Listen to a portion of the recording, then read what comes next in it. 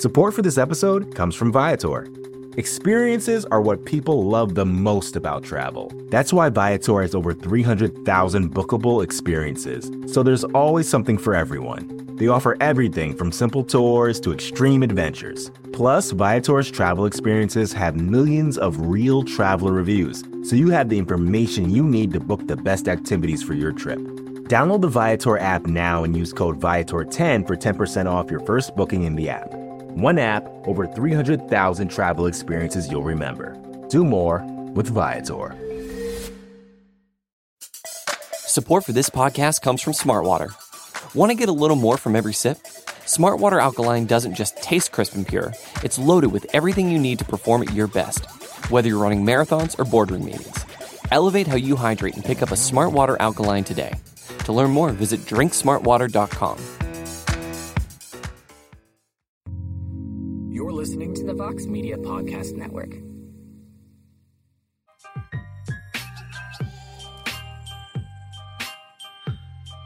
Hey, we're live, pal. Welcome to I don't even know what day it is. Wednesday edition of the A-Side Live Chat. We're back to our normal day. As you can see, Angela Hill, UFC strawweight, was supposed to be with us. She is, but she went to go grab a coffee right before we went live. So she's here. We had a little bit of technical issues before we went live.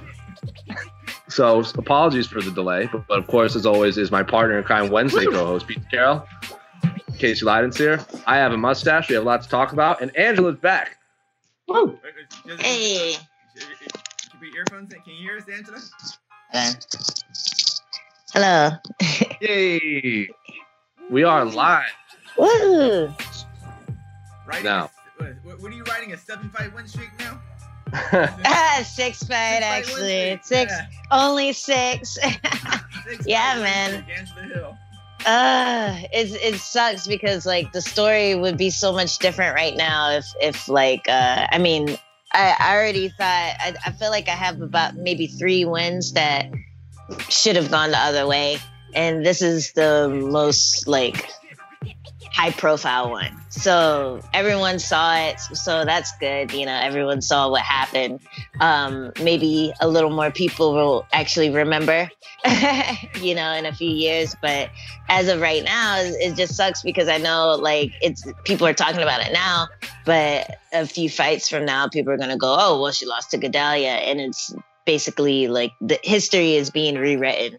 So yeah, it's a little frustrating dealing with that right now, but at least I performed the way that I wanted to. I feel like I did everything that we wanted to do. It was like almost a perfect fight. Perfect fight would have been like knocking her out, obviously, but almost a perfect fight. Perfect game plan executed, I felt like. So I'm proud of that, and I feel like my future is gonna go up from here. So yeah. Well, I'm sure we're going to get into it with our questions, but as always, as everyone that watches this show knows, I'm Jose. That's PC. That's Casey. Angela is back in. You're home, right? You're not. Yeah, you're not in Florida anymore, right? No. I was in Florida for 10 days, and I was losing my mind after 5. I couldn't wait to get out of there. Oh my God, yeah, and it's just like it's so humid. There's nothing really there. Where we were in Jacksonville. No, it was just like a really deserted city. Like we were walking around and my coach kept saying, I feel like a zombie horde is going to come running at us at any point. Cause it's just like all the businesses are boarded up and stuff. And yeah, no one on the streets. Yeah. And everyone kept telling me about this beautiful Florida sun. It was pretty much overcast for 8 of the 10 or 11 days I was there. So no sun couldn't wait to get out of there. But of course, Pete, how have you been since last Wednesday I spoke to you? Oh, excellent. Fantastic. Great to see the fights back and yeah, lots of other things going on. So yeah, amazing. I just a question, because I found this the most disturbing part of the whole Florida thing. I heard the restaurant on site was pretty shitty too, which broke my heart. I wanted just to at least be able to go and have a luxurious meal. That really upset me when I heard this. Talking about the restaurant, the hotel? Yes.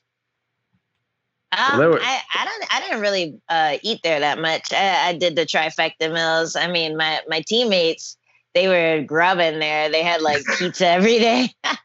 I guess it was like a fancy school cafeteria or something. Yeah, there were three. There was a marketplace, which was just Starbucks and like flatbread pizzas and pre-made sandwiches. There was just a regular restaurant, which was incredibly average, and everything was really heavily fried. And then they had a steakhouse where the cheapest steak was $55. Wasn't going to try and eat there. So I saw a lot of fighters there. The only time I went in there, Thiago Alves kept trying to sneak in after it closed. Like one of the waitresses came up to, I was sitting with Oscar and was like, who is that? And we were like, Thiago Alves, UFC fighter. And she was going to let him go, just sit down and eat because of who he is. And the manager threw him out. Oh, yeah, they were playing. They were taking it seriously.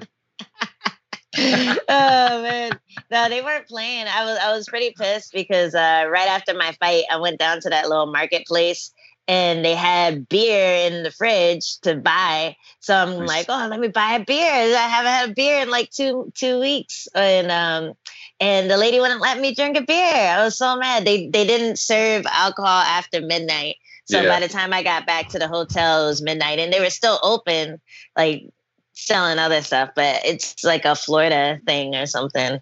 Florida law. Yeah, I thought they're all psychos out there. What the hell? Like, how are you going to close a bar at midnight in a fucking psycho bill? Huh? Yeah, exactly. That's why psychos are there, probably, because they don't let them drink like normal people. So it happens when you suppress a society, then they do weird shit like bath salts. This is White tigers. Yeah. Is that when they buy tigers? They just like, after midnight, there's no more beer, and they're like, fuck it, we need a Bengal up in this motherfucker. Oh, man. Florida was surprisingly a lot more tame after, the first week I was there, there's no Walgreens or CVS around us either. There was nothing. There was no convenience stores. Yeah. I tried to find one, and I thought I found one. I told Casey this story, and it was inside of an ER, so I wasn't trying to walk through an ER to get to a Walgreens. But walking back, I found a box of Bowie knives under an overpass. So I was like, oh, yeah, I'm in Florida. Why? I don't know.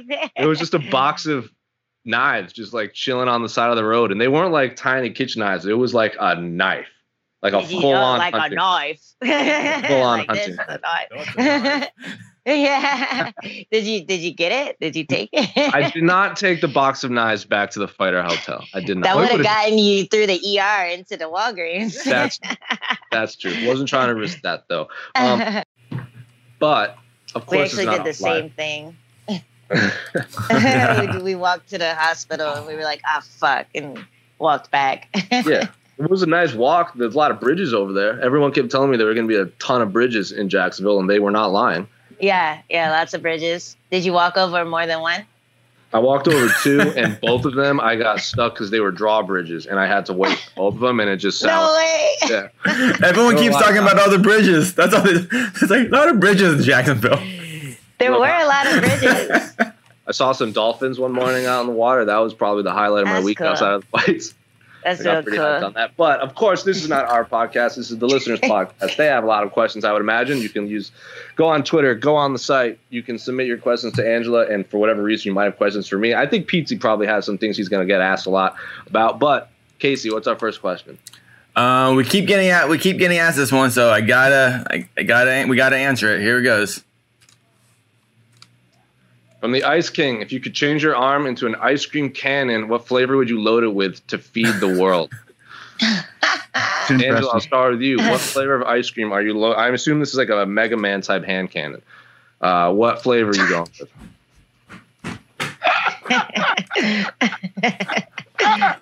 I have a lot of thoughts on this. I'll let you guys answer first. Oh, who, me? Yeah, sure. Oh, yeah. I was waiting for the answer. Oh, I already know. Coffee Heath Bar. Coffee Heath Bar Crunch. That's a good choice, Pizzi. Yeah. Well, I mean, you Americans and your fancy ice cream flavors. Yeah, right. I mean, we've got about 5 flavors. So I'm gonna think about this properly. I don't want to speak too quickly and then have my quotes misconstrued by the media. So I personally like chocolate ice cream, but sure. A lot of people, they like, that's too heavy. Can't be having chocolate ice cream every time. So to feed the world, I think you got to go basic. You got to go vanilla because everyone be like, yes, we're hungry, but I don't like chocolate.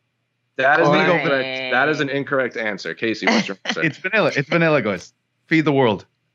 Wait, for an ice cream. Wait, is it an ice cream can? It shoots out ice cream, or is it Yes. it's made of ice cream? You know who Mega Man is. Mega Man. Okay. It's like a Mega Man hand cannon. Like a t-shirt gun yeah. Okay. for ice cream.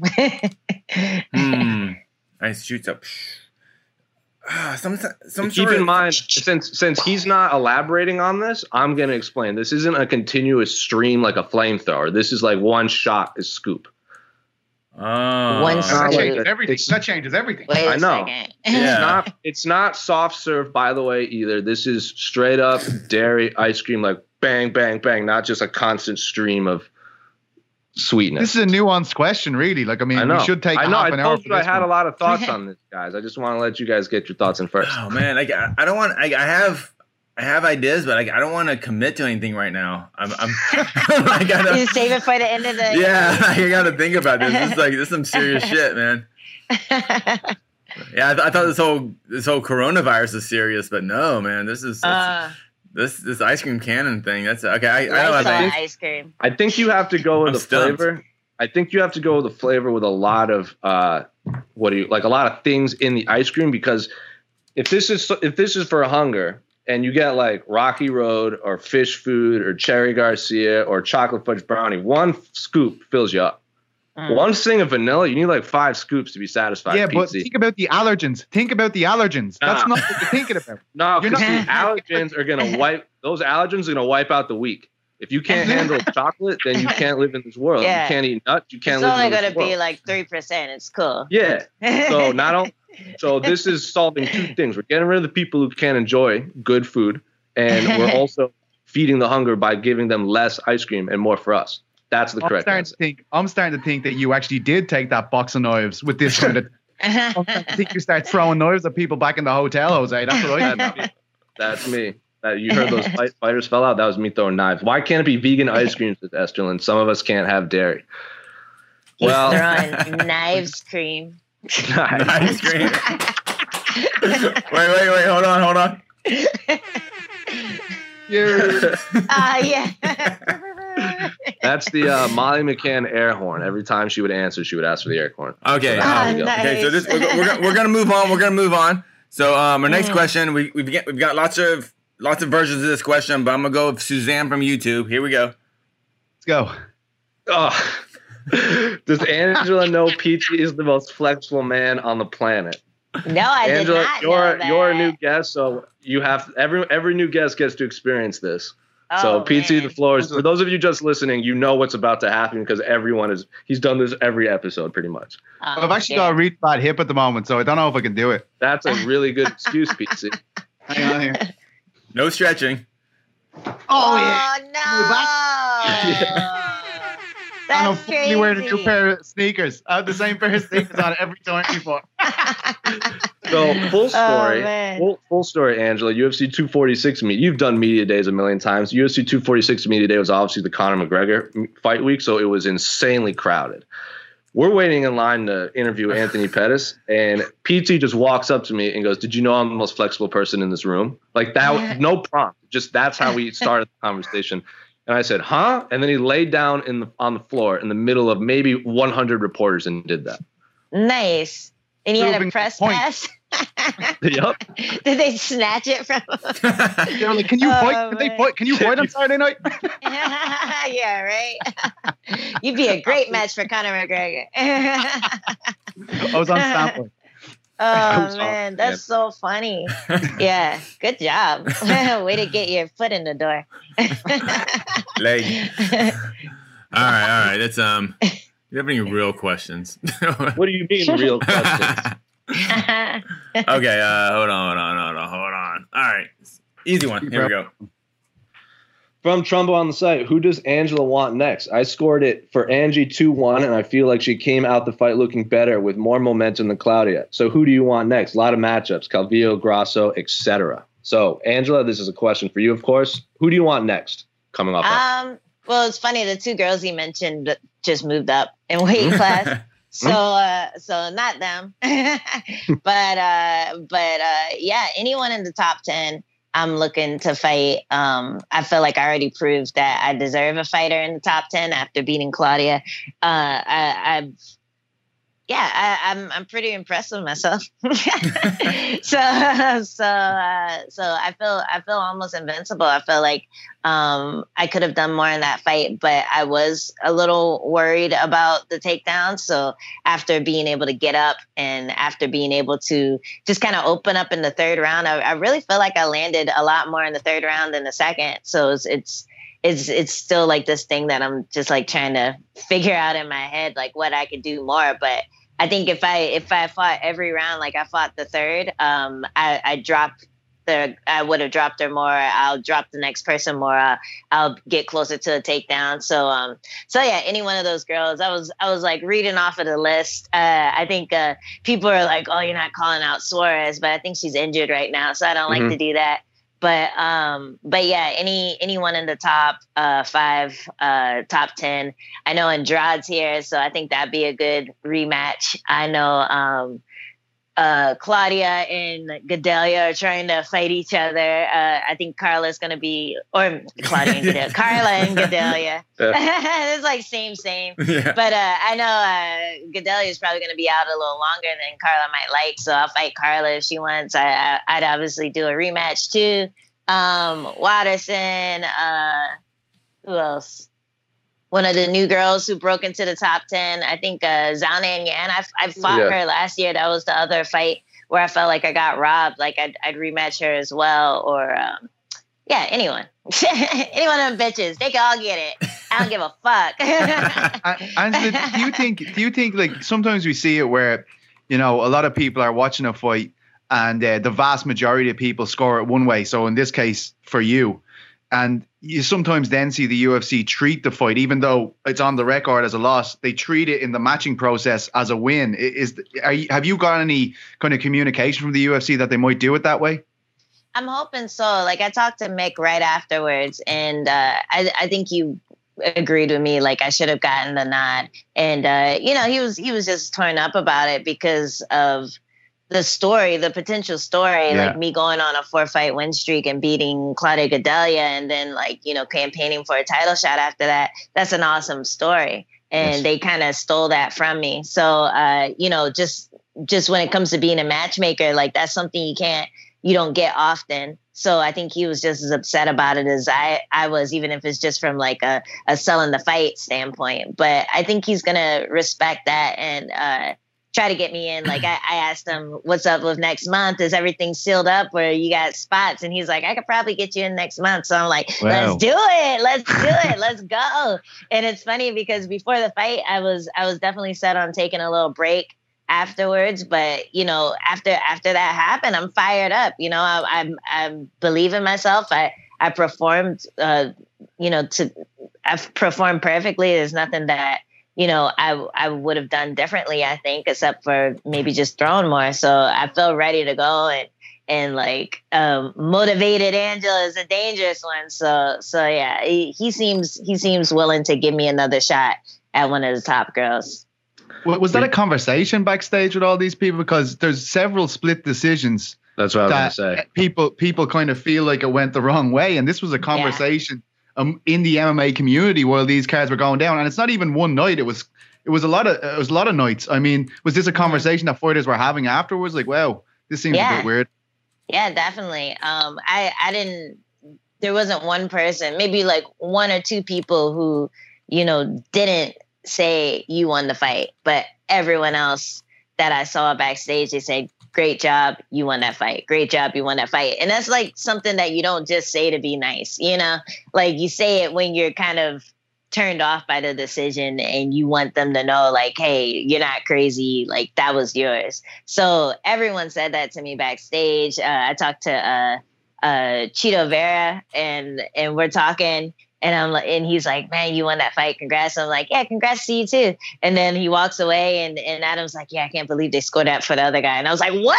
Like, like I watched the fight, but I was warming up and stuff. So I didn't see whose hand they raised. I just watched the fight and I was just like, holy shit. Like, are you serious? And if I had realized that, then when they were reading out the scores and they said it was a split, I would have been a little less surprised when they called her name. But like, I didn't realize that the judges were fucking up all night. So yeah, that's definitely something that we were all talking about afterwards. Like, man, we need, like, some people are even saying like we should all get together and appeal it just to get the conversation started, because it's one thing to complain, but if you don't do anything about it, then it's just going to keep happening. But I know it wouldn't change the outcome of this fight or any of the other fights that happened that night, but maybe it would stop those judges from making bad decisions in the future. So who knows what the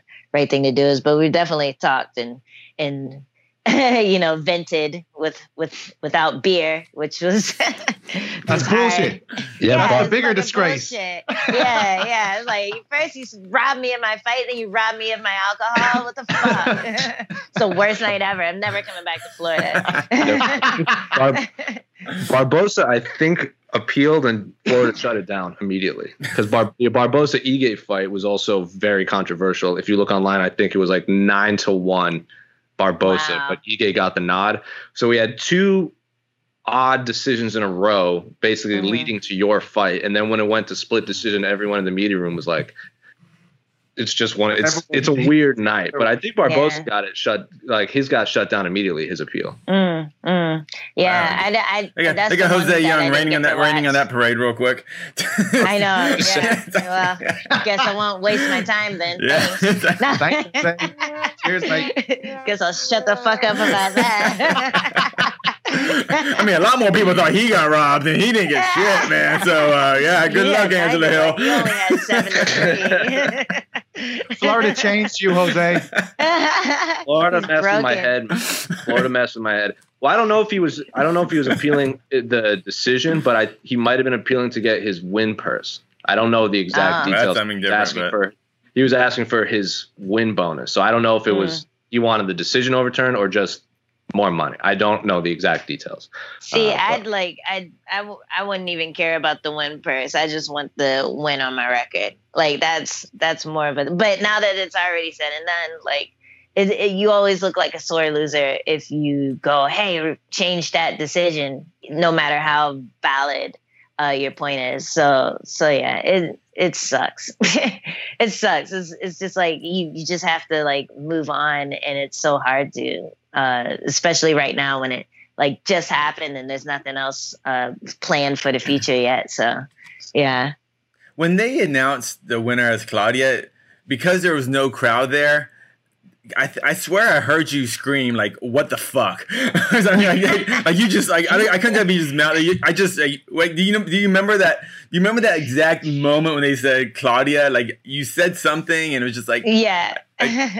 I said, fuck that. I said, fuck that. I said it like maybe 5 times and I didn't know what to do. I was just pacing back and forth. I was like, what do I fucking do right now? And then I stormed out of the cage. I looked left and right because I was trying to see the fucking judges' faces. And I'm like, where the fuck are the judges? Like, and like, they're like shoving me down that corridor, so I'm not like running around in this empty arena screaming at people and throwing things. But like, yeah, like everything I saw in front of me as they're pushing me out, I wanted to just grab and like fucking throw it. I was so pissed. But yeah, like this is the first time I've ever been that angry after a decision, because the fight was a big deal. It was a really big deal for me. And it's the first time I had a streak going, the first person in my streak with a number by their name. So it was just a really big deal. And I know people are like, oh, well, you lost so much already. Why does this matter? All those losses are in the past. And this was my kind of resurgence as just like a dominant fighter. And I feel like that now it's they're almost trying to change what I did. Like I did something great, and the judges are changing that narrative, and fucking Dana's changing that narrative, by saying that he agrees with them. And it all just made me angry, for like 5 minutes. while I'm waiting for the judges to tally up their little scores. They probably had a calculator for it because it's fucking stupid. But while I'm waiting like 5 minutes for the judges to tally up everything, I'm just like, man, I just whipped Claudia Gadelia's ass. Like, everyone saw that co-main event. This is the biggest fight of my career. This is the biggest platform of my career. And I showed out. I did what I was supposed to do. I dropped her. I fucked her up in the third. Like, I survived the storm in the first. Like, I did everything right. And they took that from me, and I was so surprised, like so surprised. And maybe if I had watched the Song Yadong call and the Ige call or whatever, I didn't see that fight yet. But yeah, that was the other one that everyone's lumping me in with, was like, you know, should have gotten the win. And even the Elkins fight, I thought people are saying I thought Elkins won. Yeah, and he gets cut like crazy, so that one was less surprising, you know, but he did, you know, put into work for a win, I thought. But yeah, it just sucks that I don't even remember what I was talking about, but yeah, I was just bringing up bad memories. That's all I was doing. I was like, hey, remember that really shitty moment? Yeah. I'm like gonna lay down and just have a therapy session right now. This is the worst therapy. Yeah. Oh man. Boy, well, I'm sure we're gonna get a lot more questions on this. Casey, do we have another question from our fans? Yes, a lot of support. A lot of support for Angela. How does this? Angela, like, I mean, I followed you. I feel like I've been with your career pretty much since the beginning. Pretty much. Yeah. How? At least I know you didn't get the win, but how does the fan support feel? Because I mean, we don't need to focus too much on the past, but man, you got lots of shit on. You got shit on a lot back in the day. I mean, and like, is this just a fair weather fan thing, or do you think this is?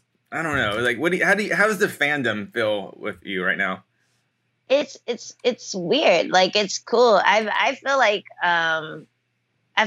a lot of people were kind of, like I said to you the other day, kind of in the closet Angela Hill fans. And now that I'm winning, they feel more comfortable telling everyone about it. But yeah, I think that obviously people like winners. People saw that I was on a streak. They saw how good I was, and they got behind me. And it's not something that happened overnight. Like, I've been working towards this for a really long time, nonstop in the last 5 years, which is, you know, more than a lot of girls. A lot of girls take big breaks. A lot of girls don't fight more than once a year, maybe twice if it's a busy year for them. But I've just been consistent, and now it's finally paying off. So it's kind of like those stupid success inspirational drawings where it's like the guy's like mining for the gold, and then he quits right before he like breaks into the treasure trove or whatever. Like, that's kind of where I feel like I'm at right now. And this is that last little like bit of dirt I have to break through, you know, getting robbed like that. Like, this is the last bit of dirt that I have to break through to like get the gold. And I'm right there. And I think a lot of people see that, and they kind of vibe with that story, because like, I think everyone's been beaten down in the last like couple of years. Like, people every year, everyone's like, oh, this is going to be a better year. And then halfway through the year, they're like, this year fucking sucks, you know? And I think everyone's kind of on the same page where you're trying so hard to just make something of yourself, and it feels like the entire universe is against you. So I think people are kind of vibing with the fact that I haven't given up, and I'm still becoming a better fighter. And you can see that the potential is there. You can see that I can be a champion one day. And that streak kind of proved it, and got a lot of people to just get behind me and root for me. And then after the Gadelha fight, I felt like that was like a really big indicator that I'm going to be on top soon. So yeah, I like the fan support. I think they're just finally seeing me for the awesome person that I am. And it's great. You know, that's what I always wanted. I feel like I never got really pushed. I never no one really ever focused on what I do, and now that I have some wins under my belt, and now that people are seeing me, then I feel like all that's going to change. Do you wish you knew the scores? Oh, it's me. You have a little afro on it. There you go. Hang in there, Ange. Do you wish you knew the scores between rounds? This is like, I feel like this has been a conversation since the Jones Reyes card, where it's just been every card has had a weird, at least one or two decisions since February, and Invicta tried it, but there were no real close split decision controversial fights on that night. So do you wish you knew the scores between each round? For sure. I don't think it would have helped me with this one because I think it was it was pretty clear. Like she got the first and I got the second, and the third round was the one where I wouldn't have seen the score until it was over anyway. But in general, I think in general, like the other two fights, I don't remember which ones. I think the Courtney Casey one person gave her like a 30-27. And if I had known that going into the third round, maybe I would have tried for something a little crazier, like gone for crazy takedowns over and over again, just throwing like heat with every punch as opposed to trying to pick my shots and just be a better fighter. And people always say, you should have finished the fight, but it's not something that you can just do. Like if you could just do it, everyone would be fucking Anderson Silva, like it's not a thing that you can just do. It's not that easy. And it's not like you're not trying. And yeah, you might try a little harder if you're down to when you thought you weren't. So yeah, I think it would just change your game plan a bit. Like instead of trying to win the round, I think when a fighter has gotten their ass kicked for 2 rounds and they know they need a finish, they go for it, and that would be the same if, maybe it's a back and forth fight, but you need to finish because your coach just told you you're down to, I don't know why, but you're down to, so fucking kill her. And then you go in there and you kill her. But like, I have a coach that will say that to me every fight, like we need this round, every third round, he always says that to me. We need this round. So yeah, I think having that little extra motivation would definitely help. And at least you'd understand the decision before your name was called. It would take the surprise out of it. I think most of my weird decision fights, I didn't know which round I lost, and nowadays I can get a hold of the scorecards. Like I was able to grab the scorecard for this one, but it would definitely help for sure. Okay, Angie, because I know you're super honest, and this is the big critique that people don't like about open scoring, and I think it's bullshit, but if say you're up 2 rounds and you find out you're up 2 rounds, are you going to coast that third round? Because that's the big critique. He's like, well, if you're up, then why are you going to fight hard in that third round? So, yeah. I mean, I'm going to lay that out for you. Well, I mean, you can coast as much as you can, but what about the person who just told they're down 2 rounds? Like they're not going to let you coast unless they can't, and then you win the fight. I don't think I wouldn't coast. I know for a fact I'm the type of fighter that wouldn't coast. Someone like Carla, someone like Michelle Watterson, you saw those fights, like they coasted and it cost them. They both had 30-27s. That's a weird thing to happen, but that's what coasting does. So yeah, I think it depends on the fighter, but if you're fighting and you're down, that's going to be kind of the balance. You'll have one fighter coasting, but then you'll have another fighter pushing the pace, and that could lose them the round. That could get them caught. So if that's what they decide to do, I think it wouldn't make for a non-exciting fight. I think it would just, it would kind of show you how a fighter deals with that information. But the fight's still going to be exciting. Any fighter who knows they're down 2, they go for it. Would that give you some almost a bit of a freedom when you're fighting? If everyone knows you're down 2 rounds, you're down 2 rounds, and that third round decision or a finish, you get finished yourself if you're down 2 rounds. Would it give you a sort of freedom to fight just any way you want to, that third round, you think, with open scoring like that? I think so. Like at that point, I don't know. I think, I'm trying to think when I knew I was down 2. I think when I fought Andrade, that was one fight I knew I was down 2, and I just went for it. And I think that was our most exciting round, or either that or the round before that. I don't remember which round we did the weird punch thing. It was just like, then I threw a leg kick for some reason. But yeah, I think, you definitely go out there and you just throw everything you can at them if you know you're down 2. And that's what I've done in the past. I think anyone would do that. That's if I'm cornering someone and I know they're down 2, I'm like, you gotta fucking bring it. And then they do their best to, and it's an exciting fight. And people always remember the last round anyway. So it's like, even if you're down 2 and you lose, people are still gonna go, that person's fucking G.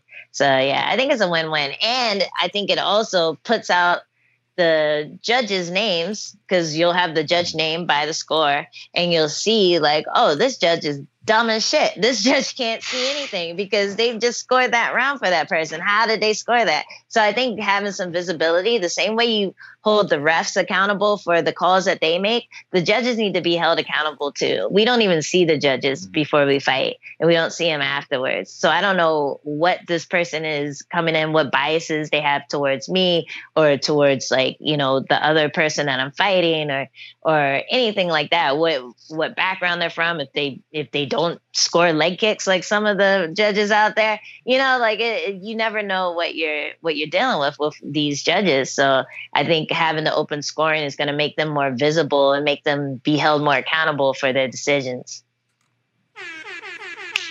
Boom, fuck the judges. In short, they're all gonna score against me now. you better finish your fight next time. I'm getting 8-10 rounds for the rest of my career.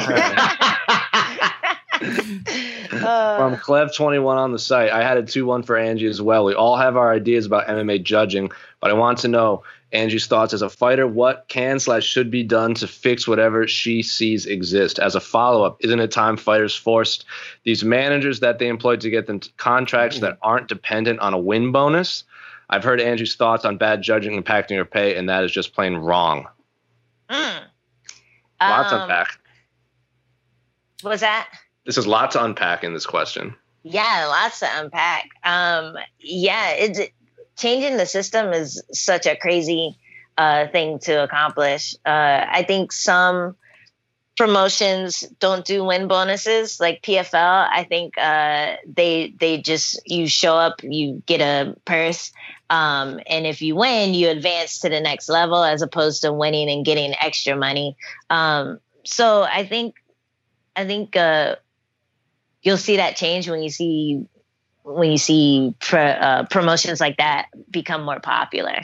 And I don't know. Like I kind of like and don't like the win bonus. I feel like if they got rid of it, then the show money would just be less.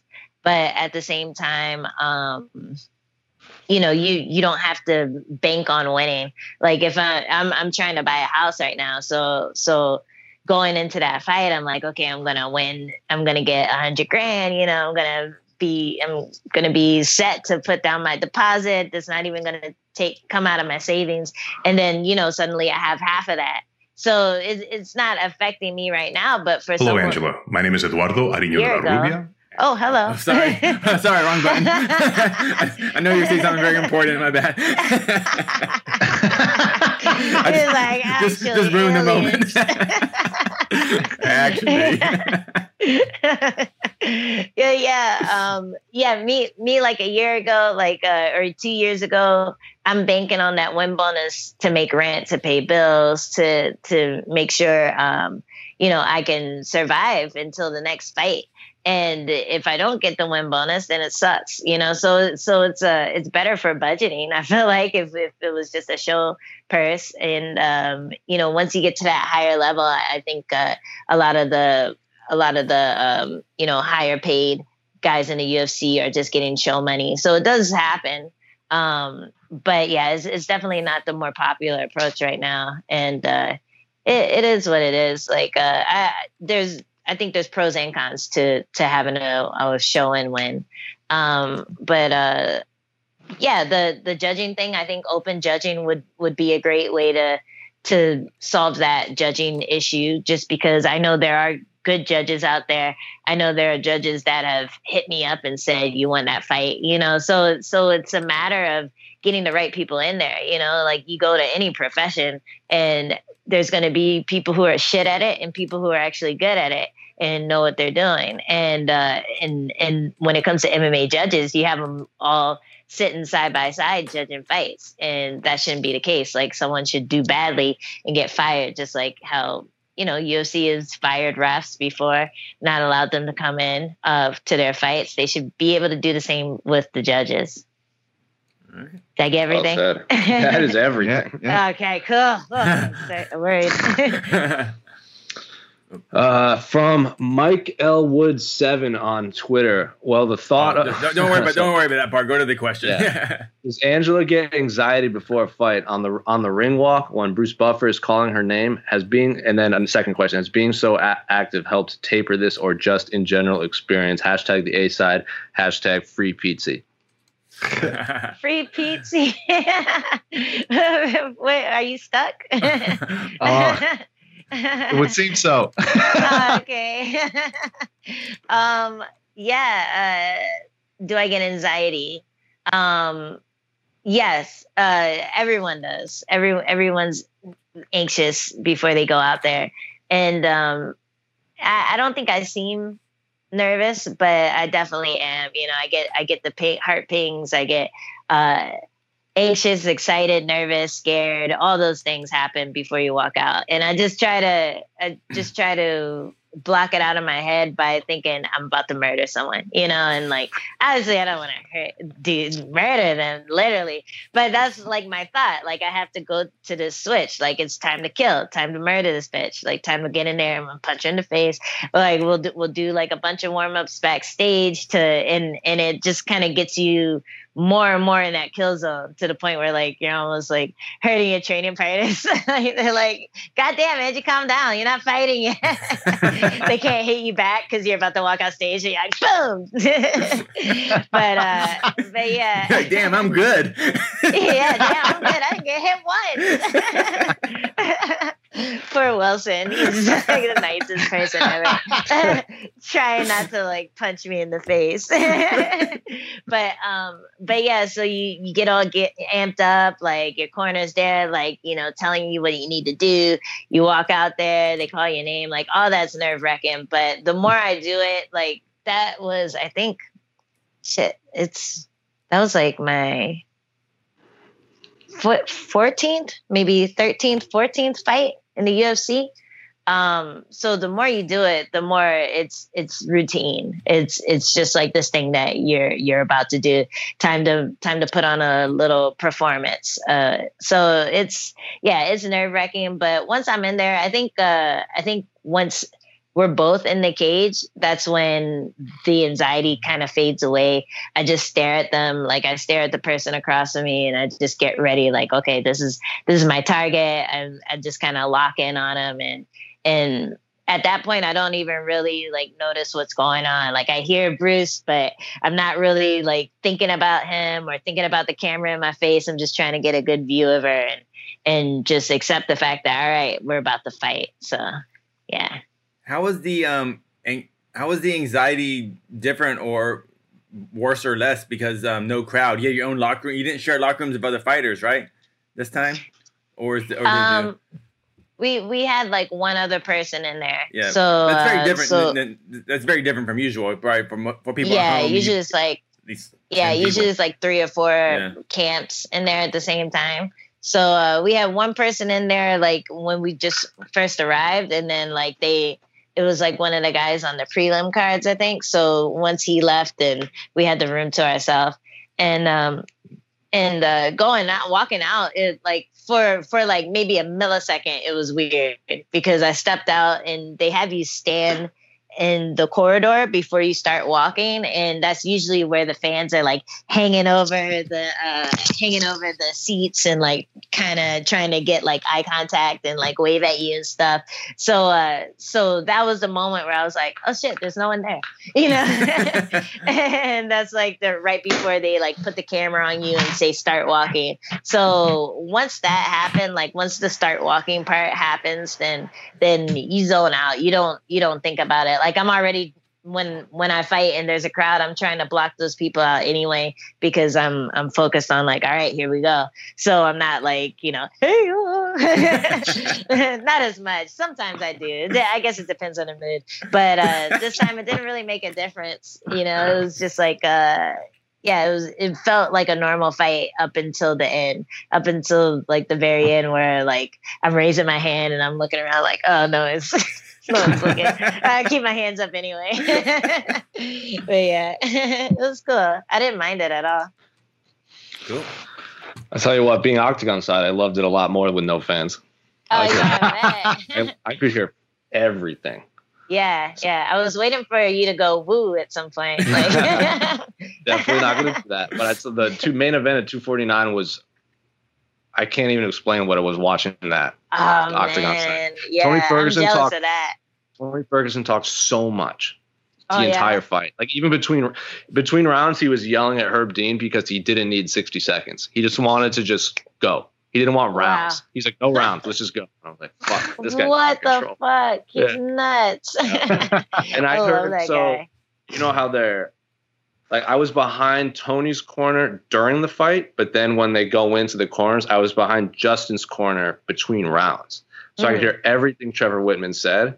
Mm-hmm. That I think if you're just looking at coaches, hearing Tony's corner during the fight and hearing Whitman between rounds, after the first round, I was like, Gaethje's probably going to win this because Trevor Whitman is out coaching Tony Ferguson's corner. Yeah. What was Ferguson's corner saying? They were saying things like more sand or like quicksand or like left and right. And like, just like, I'm sure Tony knows what that means. Yeah. But like Whitman was saying like, when he goes left, like come up with an overhand right and then come in with like actual game plan, like actual instructions. Rather than like, and then between going into the fifth round, where the fourth round Tony got beat on the feet pretty handily. So one cornerman is allowed to go into the octagon, obviously. So who does Tony's corner send in after Tony loses the stand-up fight? Eddie Bravo. No. Yeah, and I'm like, did you read the quotes on that from what Eddie said about that? Yeah, fair play to him. I thought he was very honest. Yeah, he said he owned it. I shouldn't have been there. He's like, what did he say? He said I should. Long story short, he fucked up. It shouldn't have been him. Yeah, he said that the fact that there was no crowd, he said it just threw him off the entire match because, you know, really? Just because, you know, because that's what you kind of throughout the fight week. You probably noticed this, Jose. Coaches weren't yelling as quite as loud.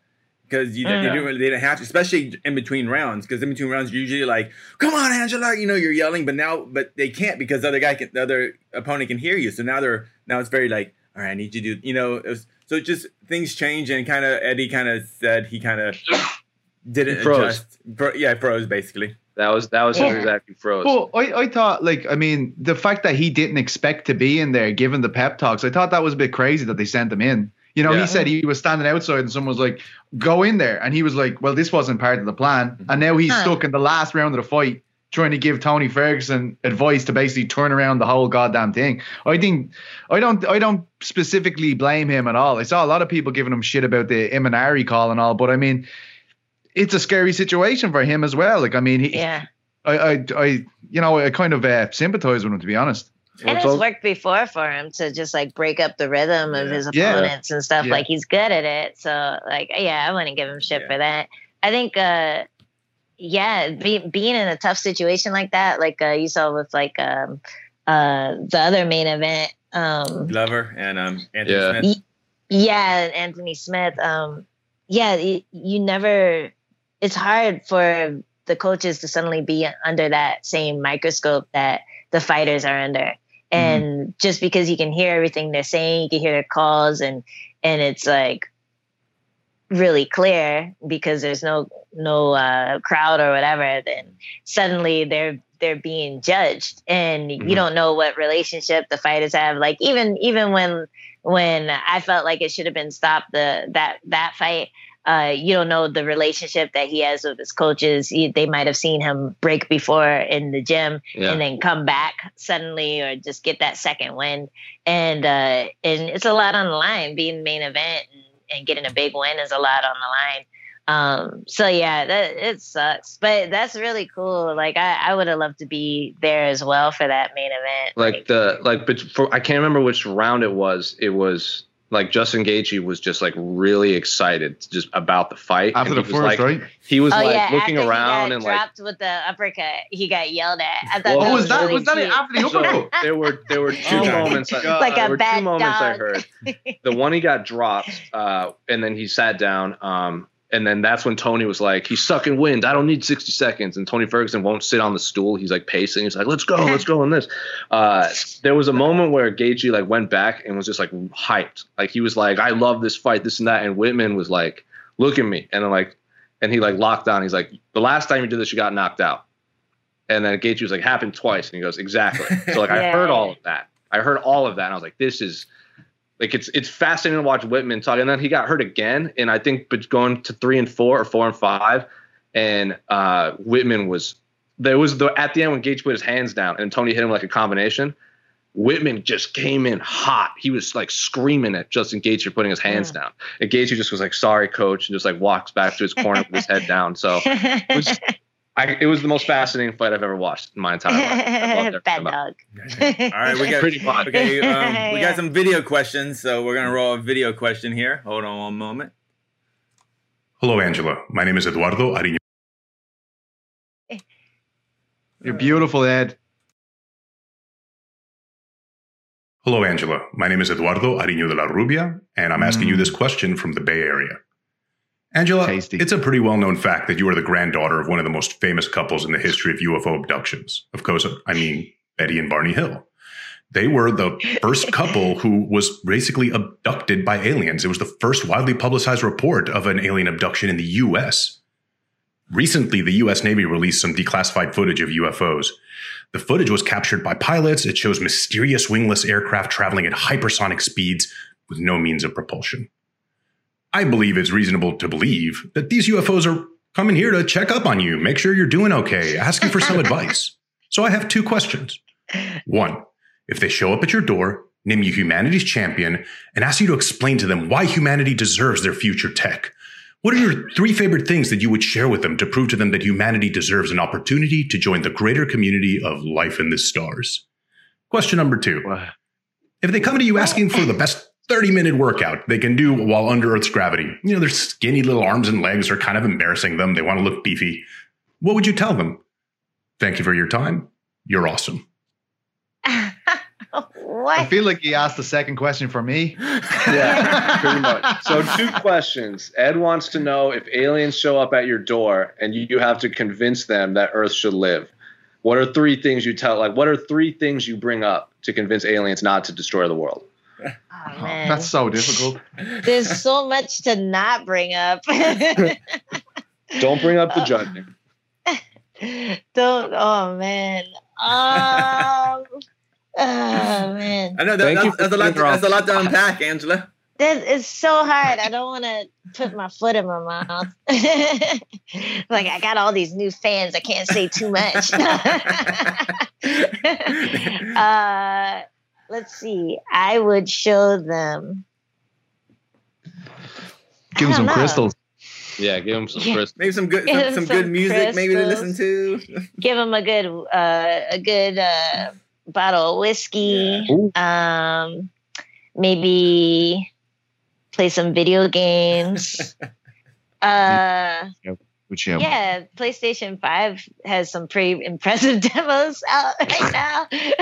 Show them that. Like, look, we're almost there. Soon we're going to be building UFOs. Yeah, I don't know. That's a tough one.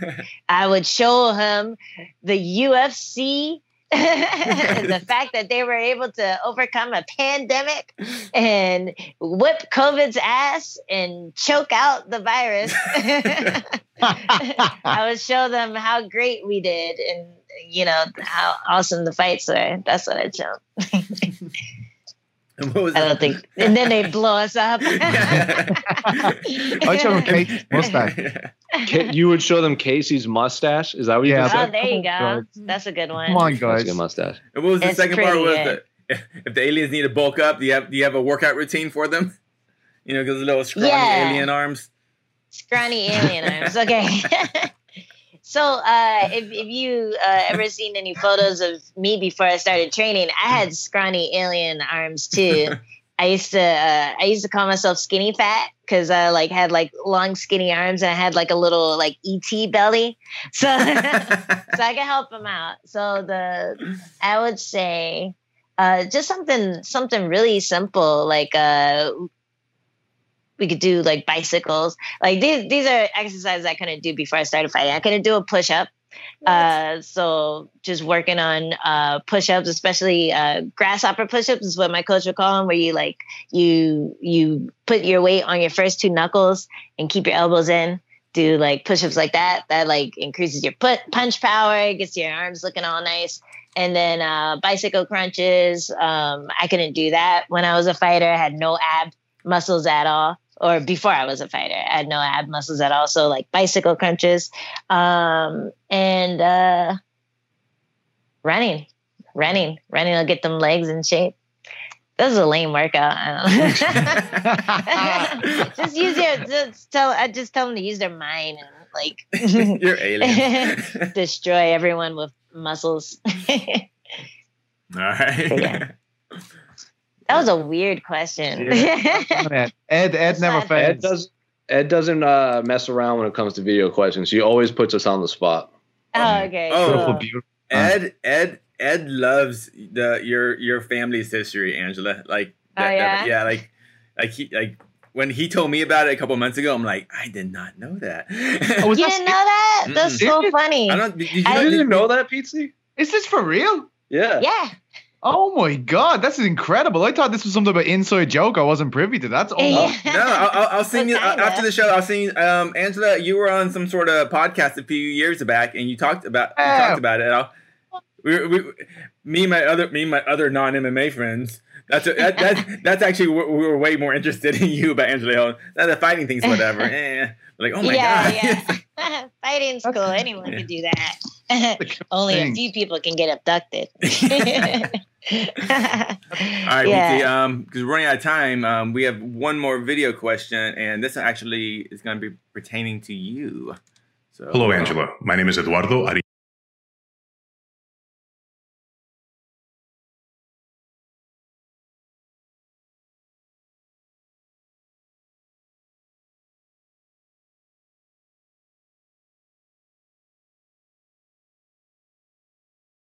Pete C, bro, we miss you already. The A-Side live chat will not be the same without you.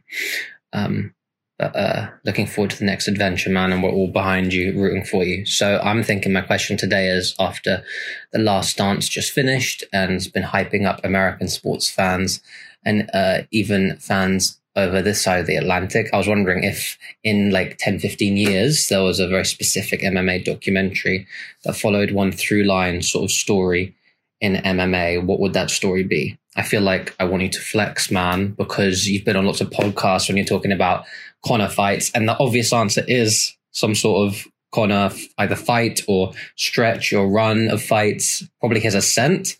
And you could speak to that a lot. If you were the executive producer of that, how would you design that documentary? What would it look like from your point of view? If you were narrating it, give us the intro. We need you on the MMA scene for as long as there is a scene, man. Take care. Thanks very much, question. Man. Isn't the Notorious documentary pretty much his ascent already, Pete? Yeah, I guess that was his ascent, yeah. But I think one of the most interesting things, and I know Ariel's talked about this for a long time as well, is the Dos Anjos switch out for Nate Diaz situation. Mm-hmm. I think it's an incredibly important moment for just fighters kind of knowing their worth and kind of working together without being on the same team. As in, after the fact, then for the rematch, they were both sitting out, making sure. It almost felt like they were working together to get a better deal for themselves. But I guess you couldn't really make a documentary out of that until the trilogy happens. But yeah, that would be probably the one I'd go for. Whether Conor would want me to be narrating a documentary about him is a very different story. So yeah, that's probably, I think that will be a great 30 for 30 documentary someday. And to be honest, this whole situation with the coronavirus and the UFC coming back being the first sport, I think that's 100% going to be a documentary someday. It's an incredible moment. Like, I mean, that's what was really hitting me most about that whole situation. It became way bigger than MMA, became way bigger than sport when Donald Trump is showing up at the start of a broadcast. You know what I mean? That was like, what the fuck? Like, I didn't know it. You know what I mean? I was like, what is going on? It's huge. It was a huge moment. We're in the same way. Don't worry. Yeah, of course. But, yeah, I think that will be a documentary. And this Fight Island crack, that's going to be part 2, I guess. That's going to be a series. Yeah, I think they would be 2 very good documentaries. And thanks very much for the kind words. Yeah, and the media was joking about it after the fact that it was me, Oscar Willis of the Mac Life, and John Morgan of MMA Junkie were pretty much the ones in the media. And then Schmo and Helen, you were there too. We're like, in 15 years, we're all going to just have to be on a documentary. Like, we're going to have like a sit down thing for something about this, because we're the only 5 people that can explain what the fight week was like from that perspective. But the only part saying, like, Angela, what was it like? You'd be like, those fucking judges. Jose's going to be like, I saw a bunch of Bowie knives. Yeah, pretty much. Those like, if I could sum up fight week, fighting, bridges, and Bowie knives. That's the holy trinity. Okay. Man. We're at an Any hour. more questions? Well, we got a lot of questions, but I mean, Angela, got one more. How much time you got, Angela? I got time. All right, let's go one more question. Yeah. We'll go over. Yeah. We started a little late, so we can go a little late. Hold on. Hold on. Anxiety. Word. Hey, can should get another coffee? More coffee? Oh, God. Wait, Angela, do you have your little servant at home getting you coffee? Yeah. Try not to put him out there. If it doesn't come to the right temperature, can you just like throw it in his face? Yeah. Yeah. I imagine that's what Esther does. She pours it in his hat and then puts the hat on his head. I actually messaged Esther while we were doing this. I was like, Esther, can you please grab me some coffee? I'm busy. I was like, please. So cute. And she brought my phone over here and charged it for me while you weren't looking. She's so sweet. Aww, she's the best. She's the best. You're lucky, man. I know. The goat. All right. Did you get your coffee, Angela? Are we good? Yes, it's on its way. Okay, let me. I like this question. Favorite female Muay Thai fighters? Hashtag the A-side from Susanna Fights, longtime commenter. I assume this is for Angela. Cool. Who's your favorite female Muay Thai fighter? Miriam Nakamoto. Ooh. She's fucking dope. She's so sick. She throws like tons of elbows when she fights, and she kind of has like this swagger about her, like the Diaz brothers, like that type of swagger, just like, fighting is life for her. So she's always been like a big inspiration for me. That's awesome. When was the last time you got the chance to talk to her after her? She's kind of recovering now from her knee surgeries, and she's up in Vegas training. Have you talked to her recently, or do you know her in general? Do you know her? Have you? I met her once at one of the fights, and we stay in touch, like little messages here and there. So we converse, but yeah, she's just like a huge inspiration for me. And to see her like go through all the surgeries and start working towards getting back to competing, like I don't know, I've always been self-conscious about my age when I started. Like I started at 24. And I know a lot of people started when they were like teenagers or whatever. So once I started actually taking fighting seriously, I was like, man, it sucks. I'm almost 30 and like I just started this, and I would be really self-conscious about it. But But like Miriam Nakamoto, she was killing it. She was about my age, I think, before she had her knee blowout in that Invicta fight. So just seeing her journey and like seeing her like get on that road to recovery, because she was whooping ass before that happened. And it very much a pure Muay Thai style too, like knees in the clinch and just elbowing the shit out of people. So yeah. Yeah, she's cool. And she is a very young, 43 years old right now. Dude, she looks amazing. She's an inspiration. Were you saying? Yeah, she didn't crack. Pete, do you have a favorite female Muay Thai fighter? I don't know many Muay Thai fighters at all. I can't say I have a favorite Muay Thai fighter at all, which is terrible. I'm a big fan of. Go ahead. Right there. PT, look up. Oh, yeah. Angela's mine. Nice. Thanks, man. That's awesome. No prompting. And what are yours? Yeah, you're my favorite lady. Sure. My favorite Irish female Muay Thai fighter. There you go. You're so flexible. When I start those knuckle press ups, you just won't know me. my most favorite flexible Muay Thai fighter.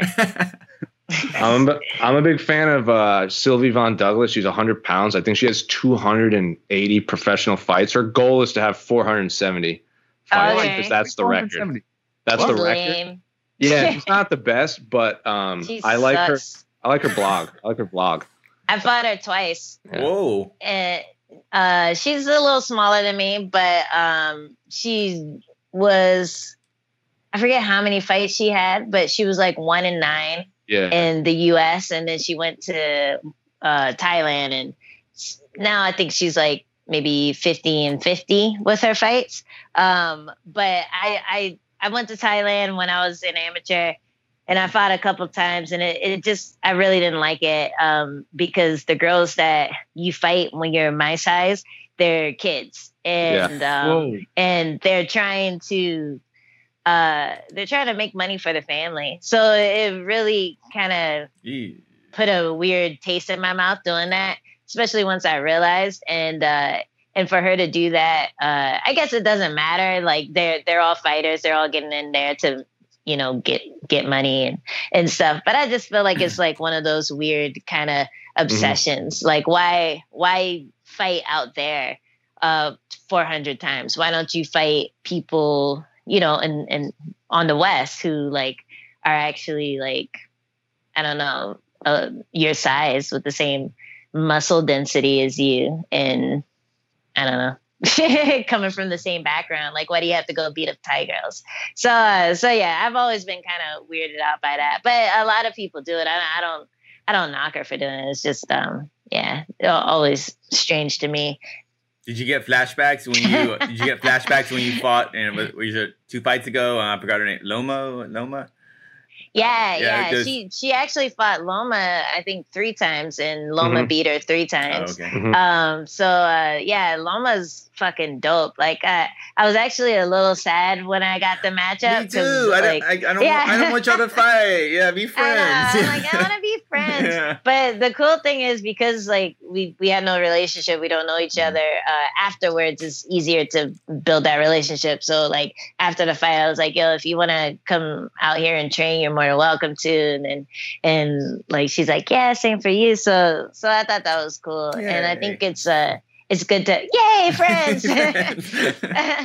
Like, and it's good for me to have good sparring partners. So if I have someone who can make me work in the striking department, as well as people who can make me work in the grappling. And she was decent. Like she got me down. Like she's definitely on her way to doing something. I think it might be hard for her when she gets those bigger girls. Like I made Loma look small, and then like Gedalia made me look like an ant. So like I think she might have a little trouble when she gets those bigger girls. But yeah, I think she'll be all right. Like she's a cool chick, and she's a scrapper. Like all those Thai girls are. They're all like, been through it all, been through the meat grinder. So yeah, they're dope. Cool. My favorite Muay Thai fighter whooped your favorite Muay Thai fighter, Jose. Just for the record. Twice. That's what you get for shutting down my appeal, bitch. Okay, this is my last question. It's actually going to be for Pete. Oh, yay. So, Is this Pete's swan song? Hashtag the A-side won't be the same. Cameo appearances going forward would be appreciated. In fact, what crystals has he got recently is the man if the man's in the job market, he needs to stock up like pronto. That's a good point. This isn't my swan song as far as I know, right? I think I've got Friday, Wednesday and Friday, right? Yeah. So we've got 3 left after this, so calm down, everyone. We'll stretch out the calendar too. We'll add some. But we got like May 42nd. We'll just keep stretching May till it never ends. Yeah, I haven't got any crystals. In fact, the only crystals I have are from Jessica. So, I mean, she's giving me all my crystals. She's the crystal queen. So, please send more. We need more. Team Crystal was 1-1 this past week. Jairzinho started off not on the best of note, and then Brian Kelleher brought us to a 500 record. Yeah, Brian nailed it. So, Angela's a little lost right now with the whole crystal talk. So, we have. Yeah, I can tell. This started with Jared. We became fascinated with Jared Cannonier's love of crystals, specifically pyrite. And to the point where we talked about it once, and it took on a life of its own. Is that pyrite? That's pyrite right there. To the point where you can feel it. He would be into that. People have mailed us crystals. And we gave one to Brian Kelleher, who is into the crystal healing, and he asked for one from us after his official weigh-ins in January 246, and we gave him Tiger's Eye from a fan, and they gave us a description of what Tiger's Eye does, and is supposed to bring monetary good fortune. 2 hours later, if you remember, 246 that was the card Claudia and Alexa Grasso was scratched because Grasso missed weight. 2 hours later, Kelleher went from the prelims, like one of the first two fights on the prelims to the main card of a Conor McGregor pay-per-view, and then gets the win and wins and gets the performance bonus. Dang! So then, I want a crystal. Right? Yeah, that's all crystal. Watch the weigh-ins on that card. If you watch the ceremonial weigh-ins, he's like holding his crystal up and like waving at me and Pizzi. And then And then this most recent one, he messaged me. Someone got him a crystal, and coincidentally enough, it was Tiger's Eye. They didn't even ask him what he wanted. They just gave him a random crystal, turned out to be Tiger's Eye. Gets another knockout win, and a fight of the night bonus, and Mike Sean O'Malley. So, do you know what it made me think? This whole thing. What type of fucking crystals does Francis Ngannou have? Holy shit. Guys, he has them in his wraps. They must be. It's legal. Yeah. I'm not saying flag on the play. It was 100% the crystal. Wait, did PT actually answer the question? What was the question? It was not my swan. Was there a question? It says it's not my swan song. We have 3 left as far as I know. Yeah, we got a lot more PT, so we'll save those answers. But the very last question we got we got it right here. Hold on, I'm gonna drop it in. I think this is a very important question. What's it gonna be? Yeah, that's how you know. I keep pressing the wrong button. Come on, Casey. It's song. Hold on, here it goes. Do. That's this. All right. Oh, so small. Question for Overkill. The homie in the gym swears his froze gives him added protection. Is it true for you, or is he utilizing psychological tactics? It's so true. It's so true. All right. So when the girls cornrow their hair, I think it's a really bad idea because they get their hair done super tight so it stays in during the fight. Now, when your skin is tight, it's being pulled apart. It's like taut. So, like, a lot of times you'll see people getting cuts in their braids or cuts in their hair from, like, elbows or even from hitting the cage. And I feel like before I started doing MMA, I thought the cage wall was a lot more soft than it actually is. But that cage wall fucking hurts. Like, run your head into a fence. That's what running your head into a cage wall feels like. So when someone's grinding you up against the fence and you're like trying to move your hips and get away, like just even the wall just being up against your head can like bruise it.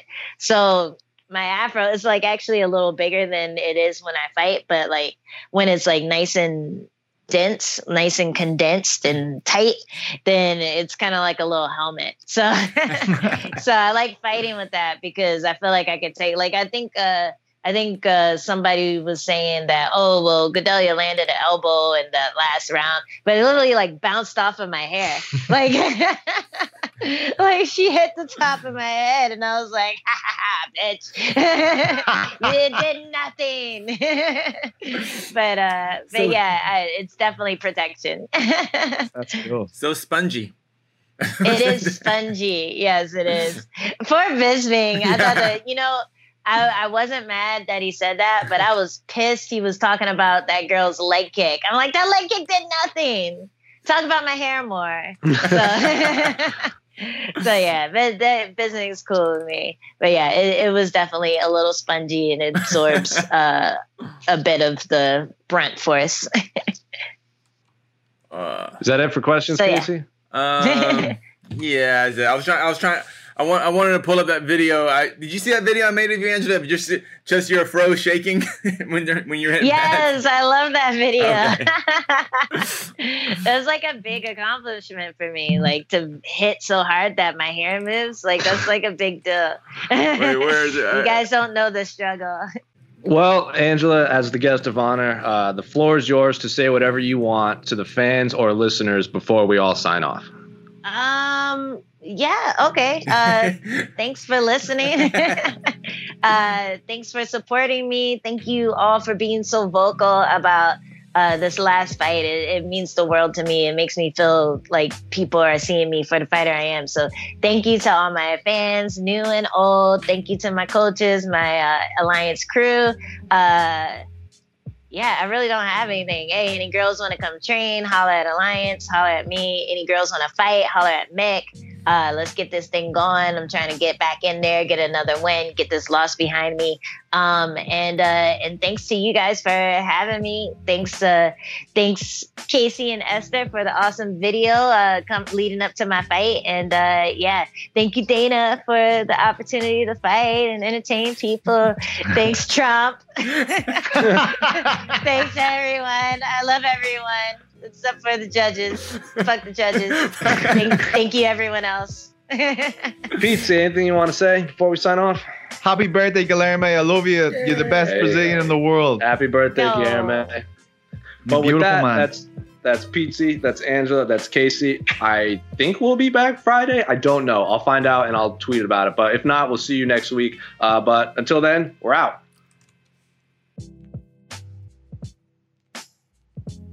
I'm getting messages about how cool your parents are while we're doing this, Angela. Oh, yeah? You're listening to the Vox Media Podcast Network. Support for this podcast comes from Smartwater. Want to get a little more from every sip? Smartwater Alkaline doesn't just taste crisp and pure.